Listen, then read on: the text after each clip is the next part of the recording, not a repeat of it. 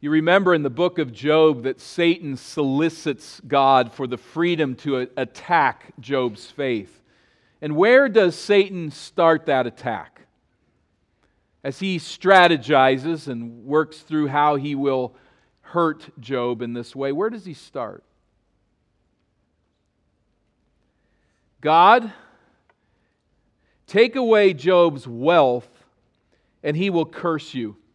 His life consists in the abundance of the things that he has, not in his relationship with you. So take away his possessions, impoverish Job, and he will deny you. But stripped of everything that he possesses, even bereft of his children, Job does not curse God, but he blesses God. Now, where does Satan start next? Where does he go next as he appeals to God for a shot at Job? Okay, Job is not in love with material wealth, but take away his health, and he will deny you. Satan knows that if there is anything more precious than wealth in this material world, it is our health. Of all the crises we face in this waking world, disease and physical debilitation can be among the hardest to handle. Christians in the West seem to encounter as much temptation to respond like unbelievers to the life-threatening illnesses that we face as with any other temptation. We are programmed in our culture to put undue confidence in medicine.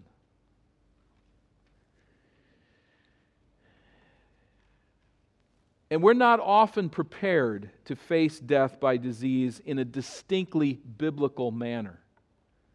We do a lot to prepare ourselves to understand the physical challenges that we will face and how it can be cured and how to address it, but we don't do very well at thinking distinctly Christianly about this kind of crisis. Now, a Christian theology of death and dying is well beyond the parameters of this single message, to be sure. But I'd like us to turn to Isaiah 38 today, and as we return to the story of King Hezekiah, as we've been tracing it, this great king of Judah, God's Spirit brings us face to face with this topic that we so love to avoid. Now, there's some of us who can't avoid it. There's others of us, the youth among us particularly, that really have no concept of this at all. But we do come to terms slowly in our life with the fact that life is short, that disease is a reality, and really every one of us in this church, and certainly beyond the confines of this assembly, know of this reality. Because we do not often consider it, we are easily programmed to deal with life-threatening illness and to conceive of death by disease in ways that are really not distinctly biblical. Isaiah 38 provides at least some edification to this end. It helps to steer us and to think through this as we encounter this very situation in the life of Hezekiah. Now remember, chapter 38 provides is really following off of this earlier account in 36 and 37 of the Assyrian invasion. This vastly superior, ruthlessly violent army has come into Israel and is at the gates of Jerusalem. There is no way to defeat them. But Hezekiah seeks the Lord. In strict contrast with Ahaz, his father, who sought to ally with ungodly powers to fight the enemies that came into the realm, Hezekiah turns to God in prayer. He goes to God as the sovereign Lord of the universe. He pours out his heart to the Lord, and there's a dramatic victory that God orchestrates. 185,000 Assyrian troops die. We're not told exactly how, but whether it's disease or bubonic plague or in some way, there is a death angel that marches through the camp in one night, and Hezekiah's problem evaporates. God in His sovereign power over the nations, which is what Isaiah is seeking to demonstrate in this book, God sends the great Assyrian powers home. In contrast to Ahaz, Hezekiah trusts God. Now, we cannot know for sure if chapter 38 follows 36 and 37 chronologically, but either way, chapter 36 and 37 depict Hezekiah in a crisis from without. Chapter 38 pictures him in a crisis within. Here, the problem is his body. In chapter 38, then the 39-year-old Hezekiah faces a message from God that turns his world upside down. Put yourself in his position. He's a man of great prominence. He's a man that has accomplished much for Israel. He's a man that has walked righteously before God. There is this great victory over Assyria, and he has orchestrated and guided and steered and shepherded Israel out of idolatry and away from this Assyrian oppression. And at 39 years of age, at the height of his power and his skills, he receives this word. Chapter 38 of Isaiah, verse 1. In those days Hezekiah became sick and was at the point of death. And Isaiah the prophet, the son of Amos, came to him and said to him, Thus says the Lord, set your house in order, for you shall die, you shall not recover. So we need to see Hezekiah in the scene. He is indeed on the verge of death, and he will die. We might say, wow, Isaiah's kind of lacking in bedside manners here. It's a pretty abrupt way to put this. You're gone, you're not going to recover, see you later. I would imagine that there's probably some more discussion that took place here. We just have the direct essence of it, the summation of it. And set your house in order is not saying make sure that you've cleaned up the bedroom and washed the dishes and put on fresh underwear or something like that. Set your house in order is what? It's talk to your officials. Gather your family around. It's time for your last will and testament. Set your house in order. You will die. Verse 2, Hezekiah turned his face to the wall, and he prayed to the Lord. We see his response here immediately is again prayer and dependence upon the Lord. Turning his face to the wall would have dismissed Isaiah without a word and would have put him now in a position of talking to God alone. Isaiah cannot help him now, not in this crisis. And as in the crisis of the Assyrian invasion, he turns to the Lord. And he prayed to the Lord, verse 3, and said, Please, O Lord, remember how I have walked before you in faithfulness and with a whole heart, and have done what is good in your sight. And Hezekiah wept bitterly. I don't want to die. And you know my track record here, Lord. I don't think he's saying by any means, listen, God, you owe me one. I've been a good boy. You can't do this to me. That's not the point of it. Is I have walked in covenantal faithfulness with you as the king of Israel. And I desire that you would be faithful to your covenant to David and me as a king and an offspring of David, that you would bless and heal me. Hezekiah had proven to be an extraordinarily godly and faithful king. This isn't just rhetoric. He had worked for God. He had done hard things for God in destroying the idolatry in the land and opening up again the temple of God and reinstituting the worship of God. And he argues with God here a little bit in prayer, in a right and appropriate sense. Is this how this is going to end?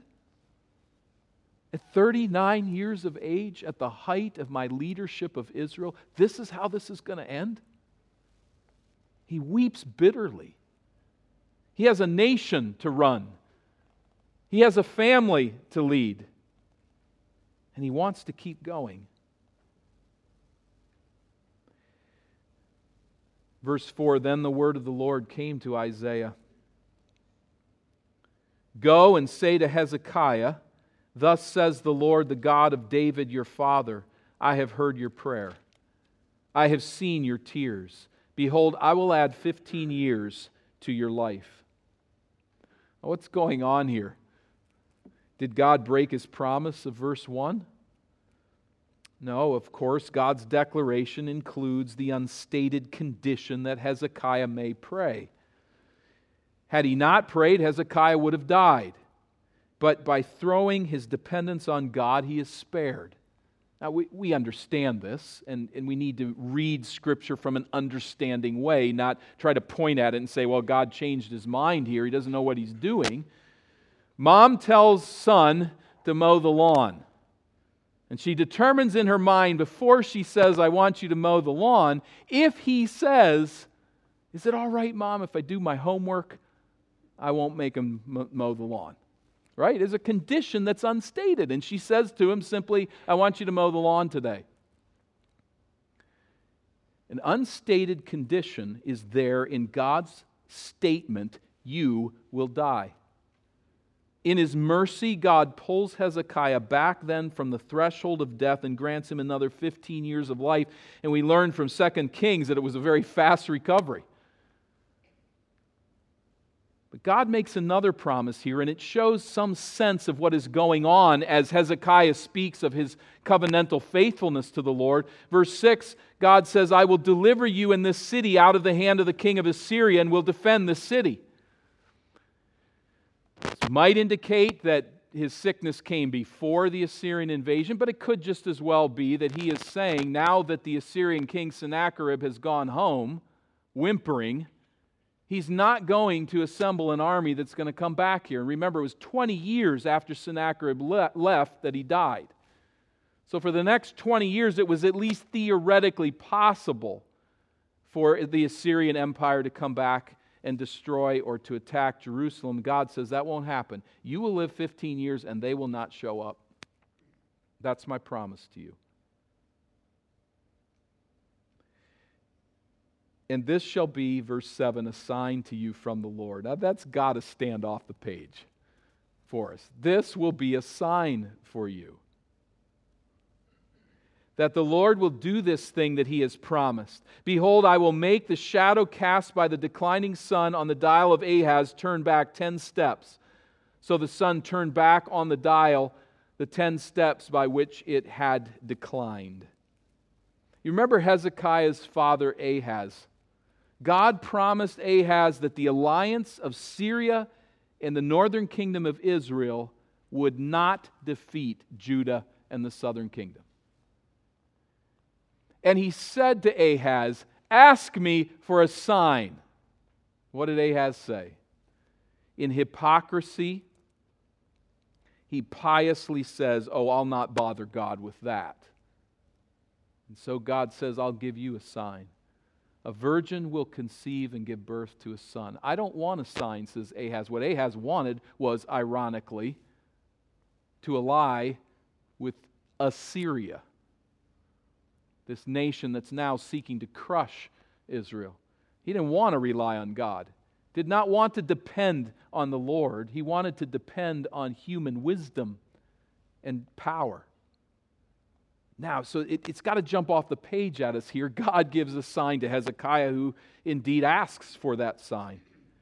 And the sign here is that the sun will go back on the dial of Ahaz. We have no idea what that means. We don't have this structure. We don't know if it was built as a timepiece or if it was just a building where the steps just served that way to tell the time of day. But we don't know how the miracle took place. If it was indeed literally a miracle even, we're really not sure. It's doubtful to me that the earth stopped spinning on its axis.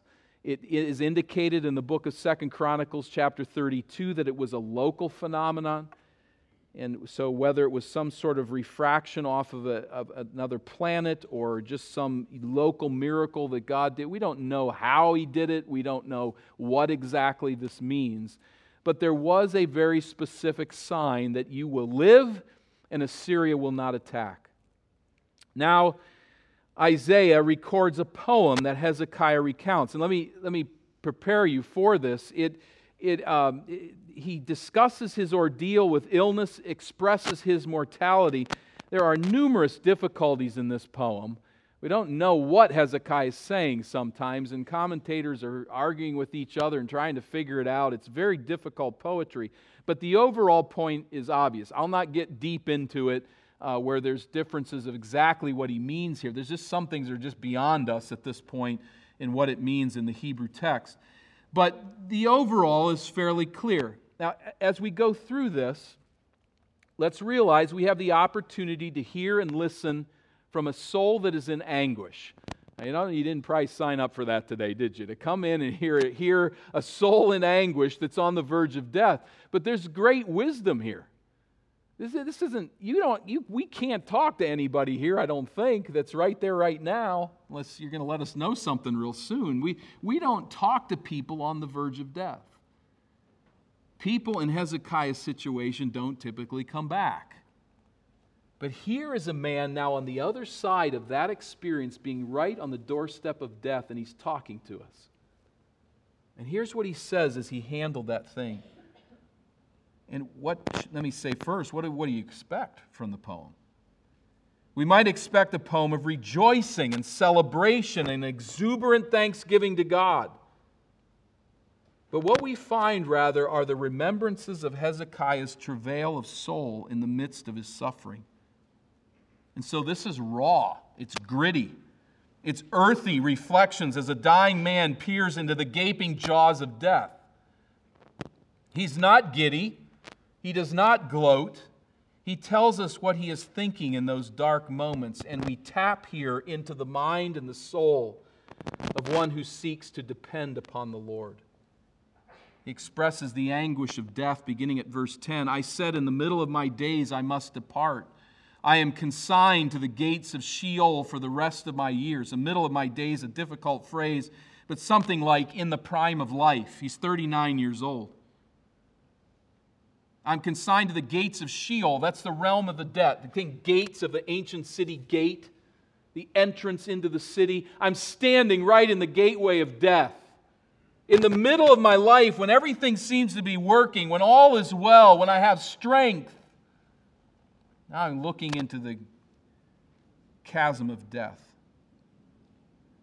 I said, verse 11, I shall not see the Lord in the land of the living. I shall look on man no more among the inhabitants of the world. Here his soul is anguished with the thought of being ripped away from this life and not celebrating God and not knowing people in fellowship. Verse 12, my dwelling is plucked up and removed from me like a shepherd's tent. You get the imagery. A tent is impermanent.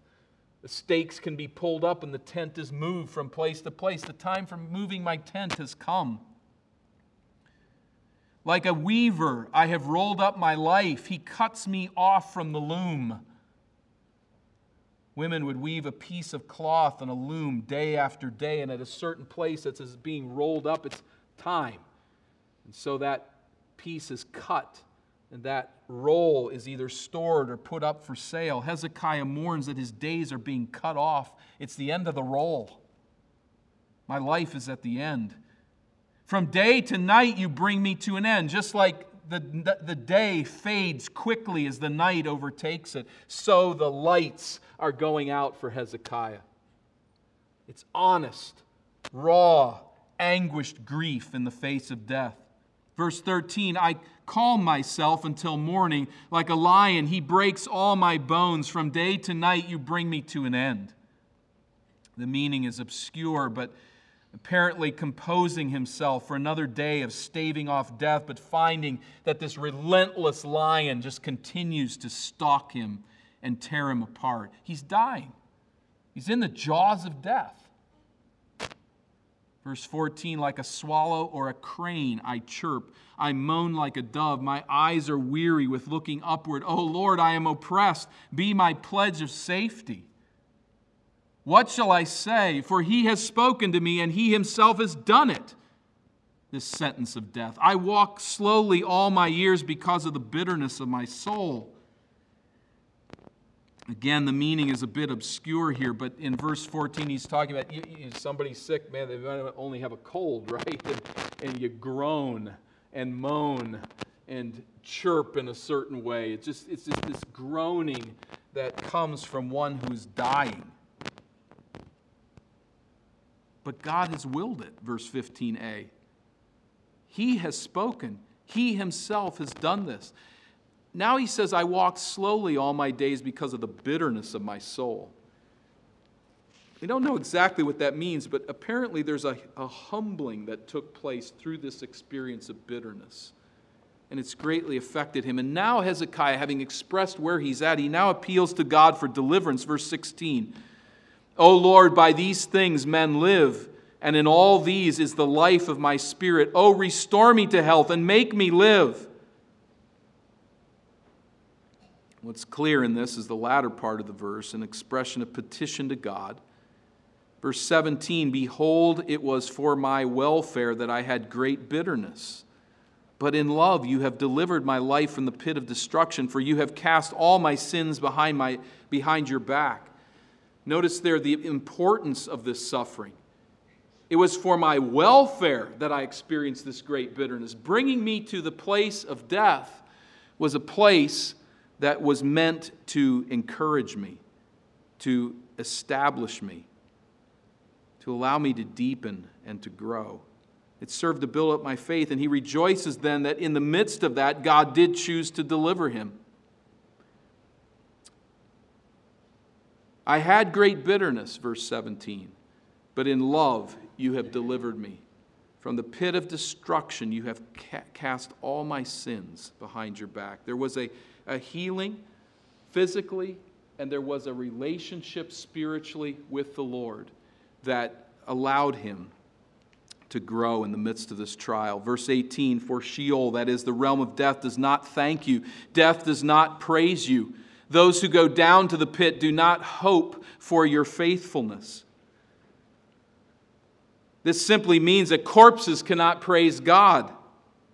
The statement does, however, also betray, doesn't it, a limited concept of the afterlife. On this side of Christ's victory over death in his resurrection, we see now that death is gain.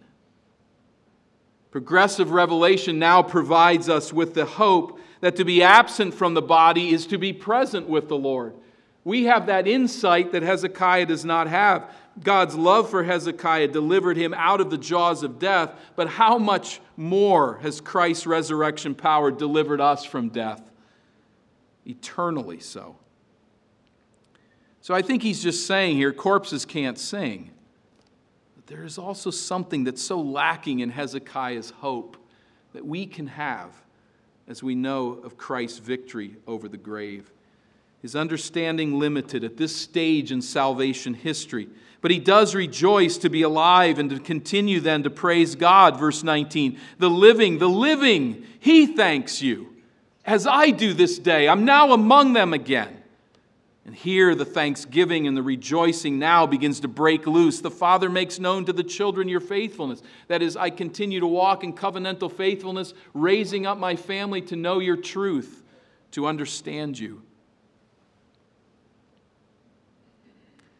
And as a man with a new lease on life, he gives heartfelt thanks to God.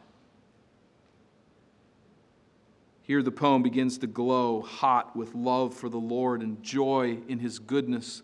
As he continues verse 20 and closes the poem with this, the Lord will save me, or we could translate, the Lord has saved me. And we will play my music on stringed instruments all the days of our lives at the house of the Lord. The redeemed of the Lord sing. Free hearts sing. They sing God's praises with joy, with zeal, with wonder. They experience life that is life indeed, eternal life in God. Oh, as we come together as God's people to this place, we can raise up songs of the new life with joy and with gladness because of what Christ has done for us.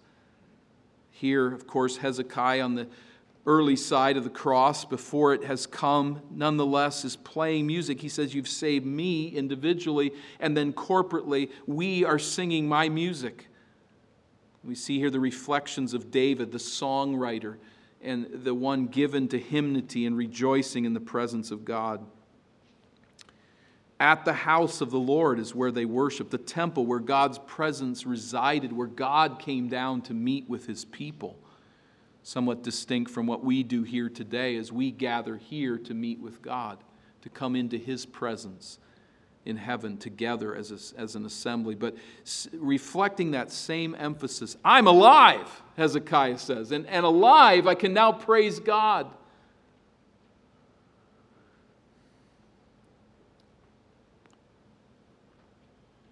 Now, verses 21 and 22 are a really interesting way to end out this chapter.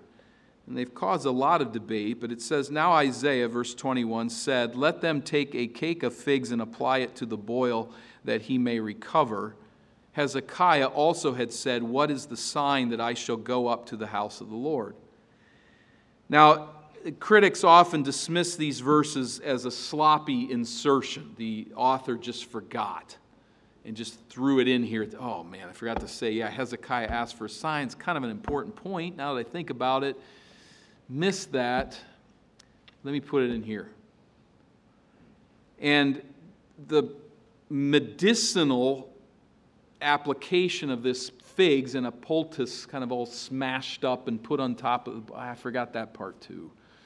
So footnotes, put this in here. Remember that these things happen. In 2 Kings 20, these things are right in the text. I love what J. Alec Motyer says in comment. As everybody tells us these are footnotes, the guy missed it, he shouldn't have put it here, it's kind of dumb to have it here, it sort of gets in the way, but we'll have to let them go because they didn't have computers and couldn't insert. Motyer says this, it is never a satisfactory solution of a problem to ascribe literary idiocy to the long-dead guardians of the text. And he goes on to do what very few commentators do, but I think he's really on track. He says they're here for a reason. They're purposefully appended here to make a point. It's not that Isaiah, as he lays this out, is an idiot and forgot this. They wrote very, very carefully.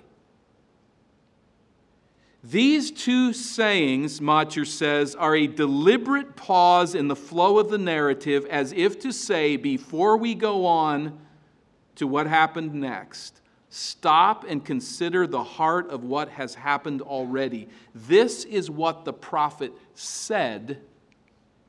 This is what the king said.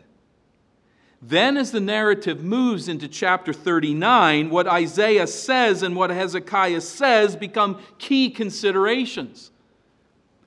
And chapter 39 also put together with chapter 38, the 38 sickness plays a heavy role in the 39 mess, which leads directly into chapters 40 through 66.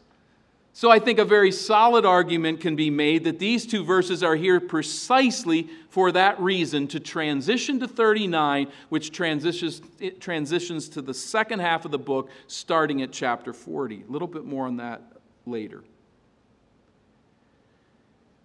Well, the cake of figs, I said, as a poultice. It was kind of smashed up as a paste and used medicinally. And the sign, of course, that Hezekiah sought, purposeful contrast to the sign that Ahaz did not seek in chapter 7. And they link together, and we're moving somewhere with all of this, and we sang about it today. There really is a lot of connection between what we sang today about the birth of Christ in this text and this book. He is the king that Hezekiah is pointing to. But let's stop. And let me trace out 3 lines of application here for us. Forgive me, I can't move. I'm stuck right here for mic reasons, but I really want to move around. But anyway, I feel like I'm on a collar, but I understand dogs a little better, I guess.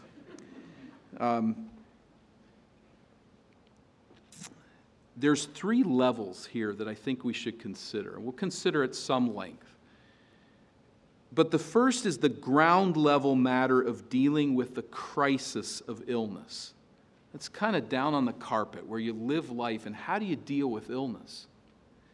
But if we raise that up higher, like we go in a helicopter and we rise up a little higher, then I think we need to also trace out what's going on here with this sickness in the whole account of Isaiah. And then as we move even higher, what is the overarching message of this narrative to us today in the big sense of the term? So let's talk just for a moment, responding to illness. I think there's some truth that we find here and some help. Illness is an invasion into the world that God created, and it is an enemy that we should resist. That is a distinctly biblical relationship to illness. It's not what every religion would do or how they would speak of it.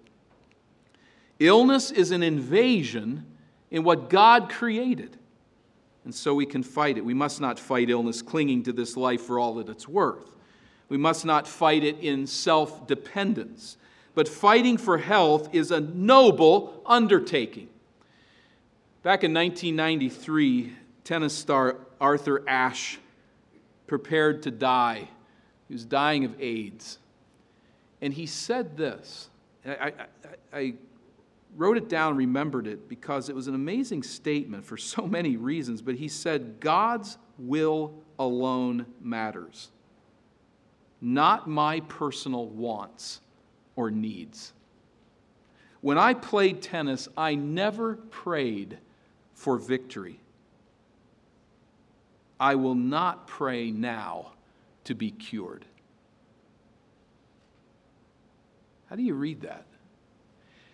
The first thing I want to do is give Arthur Ashe a huge hug and say thank you for speaking into our self-centered, demanding, spoiled culture that nothing should ever go wrong in my life and that I should be absolutely unfrazzled by anything that I deal with.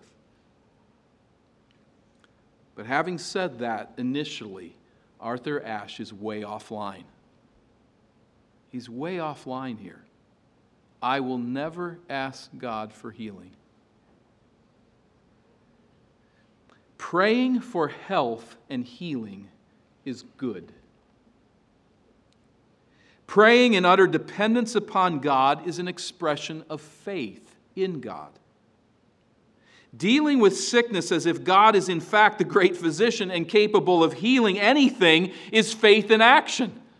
It's coming to Him and saying, you can beat this. And I'm asking you to.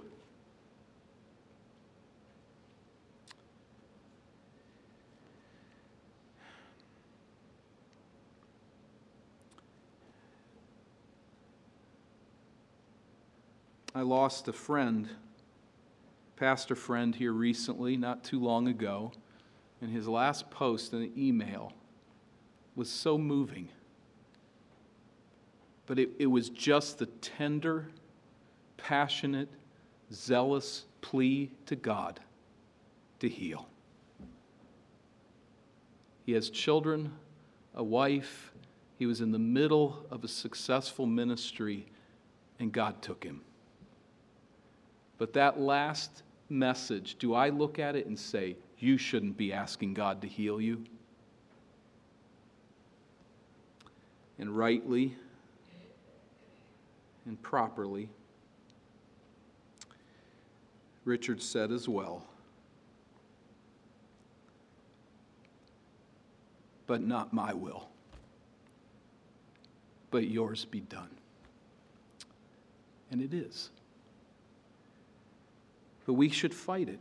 We should fight it with prayer. We should fight it medicinally as well. This poultice sounds absolutely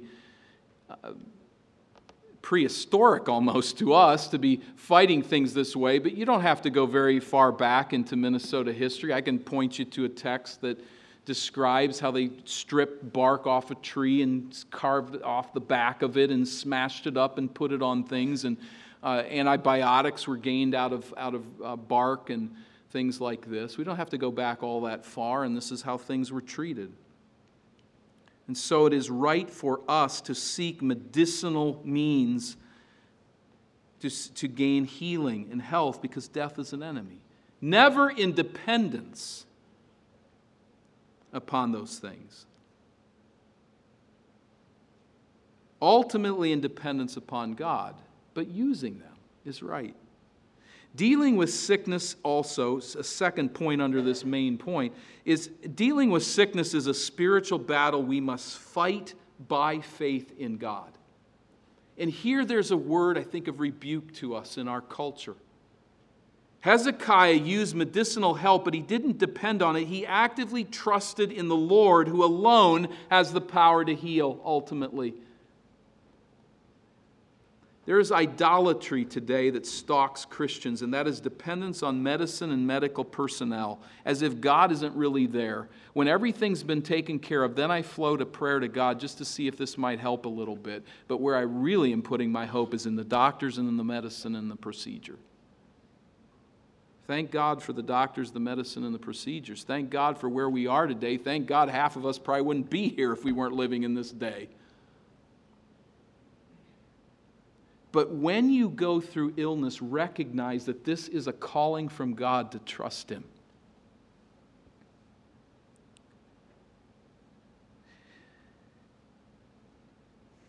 Thank God for the blessings of medicine. Use them, but put your ultimate trust in the Lord. And I think there's a challenge for us here that meshes now into the New Testament text, and that is to see serious illness as a matter to be addressed by the community of faith. We don't always think that way. Got the medical world taking care of me there. I've got God and His people in the church taking care of me spiritually, as if there's somehow some distinct trail over here, the spiritual trail and the physical trail. The two are very much integrated. And we demonstrate our knowledge of that integration when we become sick, seriously ill. I'm not talking about a sniffle, perhaps, but when we become significantly ill and we don't see the church and God's people as having anything to do with it. Remember what James said, "Is any among you sick? Let him call for the elders of the church, and let them pray over him, anointing him with oil in the name of the Lord." Spiritual shepherding care for one who is in physical trial. This is one who's calling the elders to him. I would assume this means a very serious illness where they must come to that person. But we see this then as a spiritual battle to be shared by the congregation, by the believing community, seeing this person going through a trial of faith. Now there's a two-way street here. A church should then reach out to those who are in times of illness in this way, and the person who is sick needs to take initiative and welcome that relationship. It's a lot of things, at times this really gets confused. Pastoral attention and a church's attention in times of serious illness is not hand-holding. It's saying, there is a sovereign God, and anything that happens in your life, He's big enough. And we are here as a community to faith, to watch your faith, to help your faith strengthen, and to bring this matter in prayer to God and ask that His will would be done. We always pray as we enter into hospitals with members of our church for God to heal. And we pray that ultimately His will would be done if He chooses not to heal.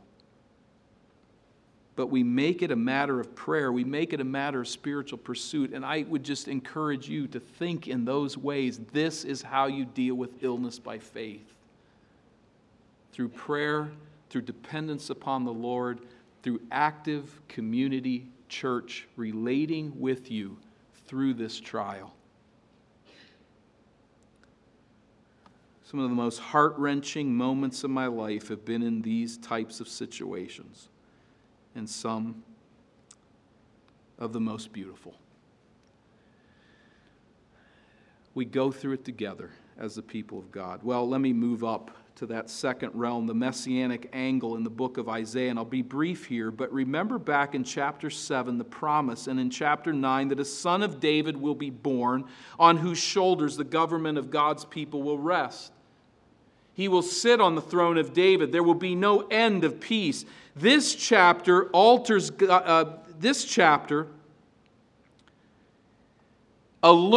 God's people that Hezekiah is not that king. As we think of the strategy of the book, what's going on here, Hezekiah, we see, is a mortal man. He is not the mighty God, the everlasting Father, and the Prince of Peace. Now, some of us, we might kind of roll our eyes and go, who on earth would have thought he was Messiah in the first place?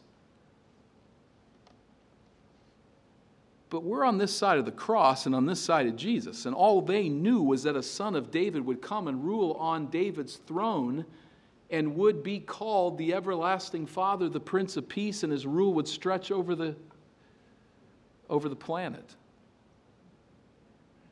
So someone might say, particularly if this chapter came chronologically after 36 and 37, maybe Hezekiah is the guy. He's opened the temple. He's restored the worship of God. He's defeated the Assyrian army. Maybe this is our Messiah. And that man is brought to the very verge of death. At age 39, out of his control. And I think then that this death scene merges into chapter 40 and what follows in this point in the book to show us who the ultimate servant is. And this is what will be worked out now in the second half of the book, chapter 40 through 66. It's not Hezekiah. There's a different Messiah. There's one who we begin to progressively see revealed. And we know on this side of the cross that this king, this Messiah, will die. He will not succumb to disease. He will lay down his life. As Isaiah 53 puts it, he will be crushed for our sins. Upon him will be laid the chastisement, the punishment that brings us peace with God. And so you see how Hezekiah's illness is a reminder of fallen humanity and weakness. It's not going to be in the perfectibility of a man that we find Messiah. In some great king who just gets better and better and then comes to the place of deity. Something else, something entirely different. This one who will lay down his life and be crushed is God's Messiah. So Hezekiah's illness is pointing to a greater king yet to come. But now in our day, if Hezekiah can sing for joy to the Lord in light of his recovery from illness, in light of his forgiveness of sin, how much more can we, the church of the Lord Jesus Christ, gather to celebrate and rejoice that we have been healed of sin? Not sinless yet, but we have been delivered from God's wrath by Christ's death in our place, and our destiny is, as we pass through death into life, to be forever delivered from sin. This is our confidence. This is our Messiah who has come, and this is why we gather and sing. And then if we step up just one more tier to the overarching, so much could be said, and time limits that, but let me just say a few things. Hezekiah was about to die, but God intervened. But Hezekiah did die eventually, and we all do. We see the mortality of man mentioned once again here. This narrative points to the grander theme of the Messiah who removed the stinger from the scorpion of death, 1 Corinthians 15. Why does Hezekiah die eventually? Because the wages of sin is death. But Jesus Christ takes the penalty of our sin and dies in our place. As Isaiah 53 makes so clear, he is crushed for our iniquities. Jesus gives his life in the place of sinners, and it doesn't end there, but rises from the dead. His victory is not getting up off a sickbed. His victory is coming out of the tomb. As one truly dead and now alive, he rises. And now we can say on this side of that resurrection with the Apostle Paul, "For to me to live is Christ, And to die is what? It's gain. We can say that now that Jesus has defeated death. Hezekiah couldn't really say that. I mean, he could. He just didn't know he could. But he didn't have that concept. He didn't have that revelation yet. There was some sense in the Old Testament of resurrection, certainly. And Hezekiah would have known of that on some level. But never could he say with a confidence that we have, to die is gain. What he says is, death does not thank you. Death does not praise you. Those who go down to the pit do not hope for your faithfulness. But we can say, Philippians 1:23, that to depart is to be with Christ. 2 Corinthians 5:8, when our spirit is separated from our body, we will immediately be present with the Lord. In light of this fuller revelation, in light of the conquest of Christ's resurrection power, we have no fear of death. We have no fear of disease, no fear of malady ultimately. It's suffering, it's hard, it's difficult. But never is it hopeless. Never. Not now, because our King, our Messiah, has defeated death. We are forever free. And so we sing to the very end. No matter what God providentially brings into our life, no matter what illness, it is a spiritual battle. It's an opportunity to depend upon the Lord, to trust in Him, and it is an opportunity to celebrate in a way the world cannot, does not understand, and by God's grace is attractive to them. To see one who faces death and says, I stay here, I serve Christ, and I win.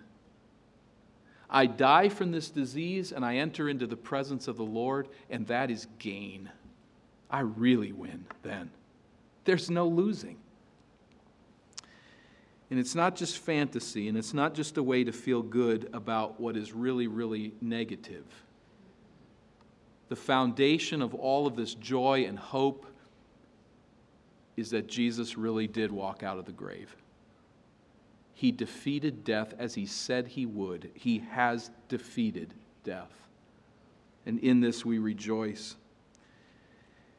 For those that have not come to that place of full confidence that Christ has forgiven your sin,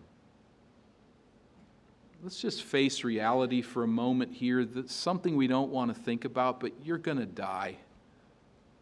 It might be in a car accident and you go very quickly, but it might be through a long, debilitating illness, but you're going to die. I'm going to die. We know this. And the Bible tells us very assuredly, indeed, the one who defeated death and rose into heaven said that we will face the judgment of God. But this is the good news and why we sing and why we gather. Jesus Christ came to provide forgiveness of sin that we might be reconciled to God and stand in His presence free of condemnation. We can say there is no condemnation to those who are in Christ. To those who come through faith to trust in His death and His resurrection, there's no condemnation.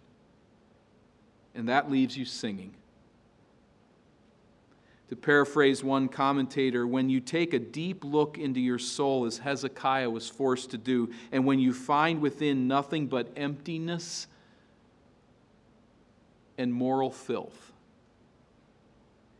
and then you look to the Savior and see His eyes filled with love, see His arms open, His smile welcoming, His orientation reconciling, you will never, ever cease to marvel at wonder so grand and so eternal.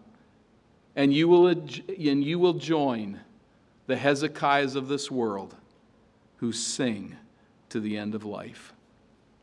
Sing for joy to the Lord. Joy to the world. The Lord has come.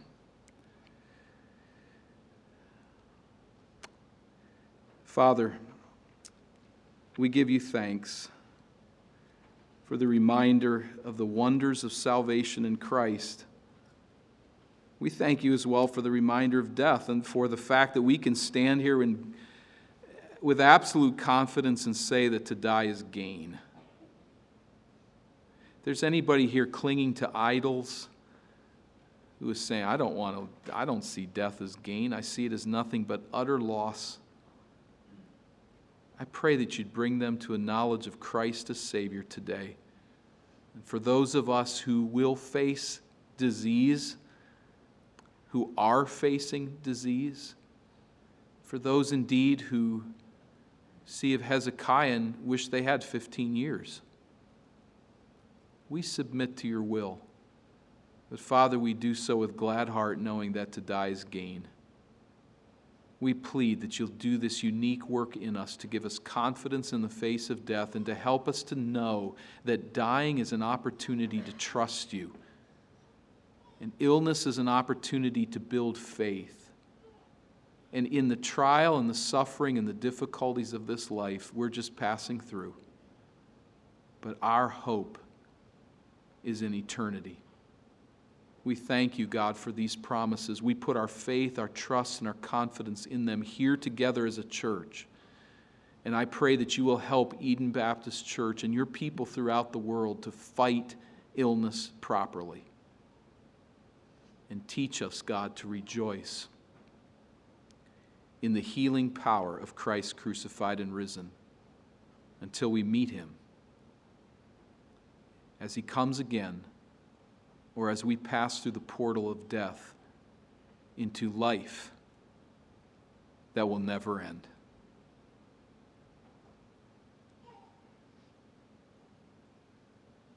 Thank you, Father, for these promises, and in them we rest through our Savior. Amen.